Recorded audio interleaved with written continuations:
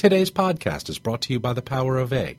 The Power of A was created by the American Society of Association Executives to highlight the many contributions America's associations make to the economy and society at large.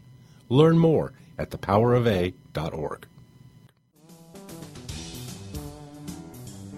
From the CQ Roll Call Newsroom in Washington, this is CQ Now, your nonpartisan news source for how the inside workings of Congress and the federal government shape the real world. The terror attacks in Brussels have spurred much discussion about whether such an incident could happen in the United States. Experts and national security-minded members of Congress note that while border security is much more fragmented in Europe, enough soft targets exist here to make an ISIS-inspired attack a major concern.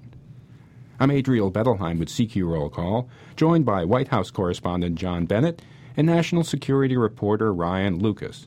John, the sense you get from talking to the experts is while the United States has been more or less on war footing since 9/11, you can't stop everything, and there are plenty of soft targets, right? That's right. Just think about the United States. Think about how big it is. Think about how many malls there are, how many sporting events are held every day, every night. And it really is the United States of soft targets. You can't protect everything all the time, and you can't protect everything maybe well enough all the time. And one thing the Brussels attacks have done, and we see this every now and then, it's rare in Washington these days, but it really brought agreement among Republican and Democratic lawmakers that I talk to.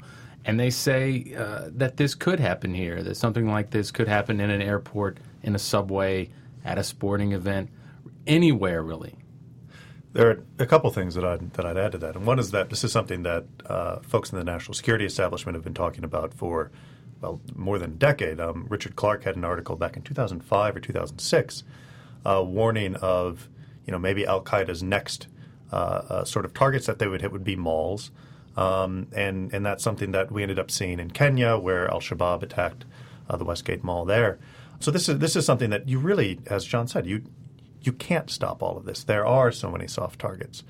And the other thing is with airport security, some people have talked about the fact that you can get into an airport with a bag that's not checked. There are places where they do check bags outside of the building. You do it in Istanbul, I believe. In Turkey, they check before you get into the building. In Baghdad, they certainly check before you get into the building, and they actually have a checkpoint before you get to the place where they even check those bags. I'm not sure that we're to that point yet in the West. I'm not sure that people will be ready for that, but that's certainly an option. But even then, you have a line that is waiting to get into the inside of the airport that's just waiting at the detector there. So ultimately, can you stop all this? I don't know. I've thought since the attack about Dulles Airport and the large parking garage that sits perpendicular to the terminal, and there's a walkway that's fairly long that leads into the ticketing area. During the holidays, on very busy travel days, I've gone from the second, third floor of that garage on the outdoor walkway, walked into a very busy ticketing area, but I didn't encounter a single person, and I had a large bag. So it could happen here. Ryan, your reporting indicates an attack like what we saw in San Bernardino, California, is probably the likelier model for the U.S. than what transpired in Brussels or what happened in Paris in November. The nation is awash in guns. There are ISIS-inspired players, even if they aren't necessarily foreign fighters returning home. Well, yes, and there are a number of reasons for this.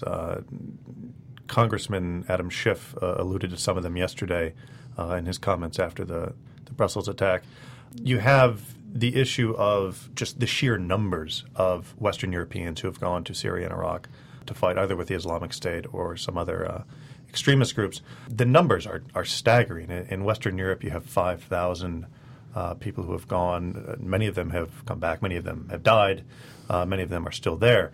But in Belgium alone, according to a study that was done at the end of 2015, there were 500 people. In France, there are more than 1,500. In the UK, more than 750. In all of the U.S., the estimate is around 250. And you also just have the sheer resources that have been put into combating terrorism in the U.S. in the past 15 years. You know, the U.S., as John alluded to, has been on a war footing, so to speak, since the 9/11 attacks. And the resources that the U.S. has brought to bear really has made a difference in that. And that's not something that Europe has really done to the degree that the U.S. has, particularly places like Belgium. There's also the sense that Muslim communities here are maybe a little bit better assimilated, John, than they are in Europe. You mentioned about the sense of isolation and alienation that feeds this. Yeah, lawmakers and experts in the hours after the Brussels attack talked a lot about this. And, they were fairly critical of European governments that they haven't done enough to make Muslims feel a part of their individual countries. And certainly, I don't think, especially the radicalized folks, but when you talk to experts, they don't think a lot of the Muslims in Europe feel very European. So when you don't have a job, you don't have a lot of money, you don't feel like you have a future, you can start to see how someone would start to have these feelings and would start to look for something to belong to. And I think the numbers that Ryan just laid out kind of tell that story. And what you get to an extent in Europe and in some of the communities, the Algerian community in France, Moroccan, is a first generation children who were born in France but don't feel totally accepted there. They're not Algerian or Moroccan because they're not fully accepted back home because they were born in France and France is their culture, or Belgium. So they're kind of left in this no man's land, which I think makes it very difficult in many cases for them to find what they consider to be their place. A lot of the concern about ISIS is rooted in the Syria problem, people getting radicalized, going over there to fight, then returning. Would the Brussels attacks make this administration rethink its Syria policy? Did the November Paris attacks make them rethink it? The November Paris attacks didn't, and even more tellingly, the San Bernardino attack didn't bring about any even smaller, medium changes to the administration's Syria policy. President Obama in Argentina, over a full day after the Brussels attacks, finally talked at length about this, and it was just, he doesn't use this term, this is a George W. Bush term, but stay the course. I mean, that is the policy. We're doing airstrikes, we're targeting their finances, we're targeting their leadership, we're trying to make it hard for him to operate on the ground in Iraq and Afghanistan. And, we can't say Obama doubled down, but maybe he quadrupled down in Argentina talking about this. And the administration, they're really playing a long game. They're trying to weaken ISIS as much as they can. But when you talk to experts, talk to even former officials that came out of this administration, in the more candid moments, there's not really a Syria policy that leads to an outcome, a final outcome that gets rid of that moves the Assad regime out and moves something in. And the administration they're focused on ISIL, but it's really the Syria part, because as long as Syria is unstable, ISIS and these disaffected folks from Europe and elsewhere can go there and join the group, get training, and go back to their home countries to do attacks. And there is a fair amount of criticism, and one can argue that it's fairly legitimate criticism of the administration's Syria policy. I think that what Republicans in particular have struggled to explain is what they would do differently. And this was the case after the Paris attacks. You just kind of had different gradients of what we're already doing. You do have some McCain, Graham, who will say, we need to put in 20,000, 30,000 troops. But the chairman of the House Intelligence Committee was speaking with reporters earlier today, and he said, we need a new strategy. And then when pressed to explain what would that be, what he came up with was a conference. Let's talk to more people, which isn't really pushing this forward. You don't hear a lot of new ideas. You hear a lot of criticism, but nothing really new coming from anywhere, really.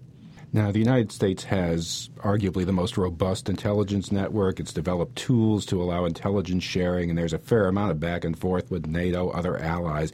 How is that likely to change now, Ron?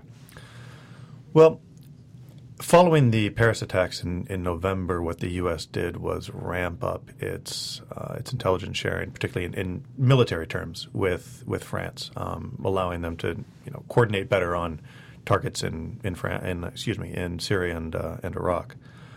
The U.S. is already cooperating very closely with its European allies, its NATO allies. They've offered to do as much as they can following this attack, but I'm not sure that ultimately this is something that is going to be solved by either the U.S. cooperating better with Europe. This is something that Europe is going to have to tackle on its own. The U.S. can assist, but Belgium has problems internally with sharing information. Europe has problems internally with sharing information among countries. Until that's fixed, and maybe this will provide the impetus for Europe to tackle that issue on its own, but there's only so much that the U.S. can do. National Security Reporter Ryan Lucas and White House correspondent John Bennett on the fallout from the terror attacks in Brussels. I'm Adriel Bettelheim. Thanks for listening. Until next time, you can follow us on Twitter and Facebook at CQ Now, and you can download our podcast on iTunes and SoundCloud.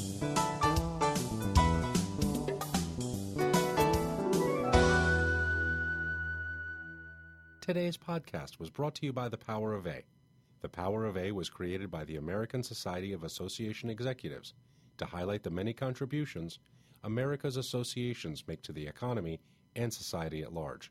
Learn more at thepowerofa.org.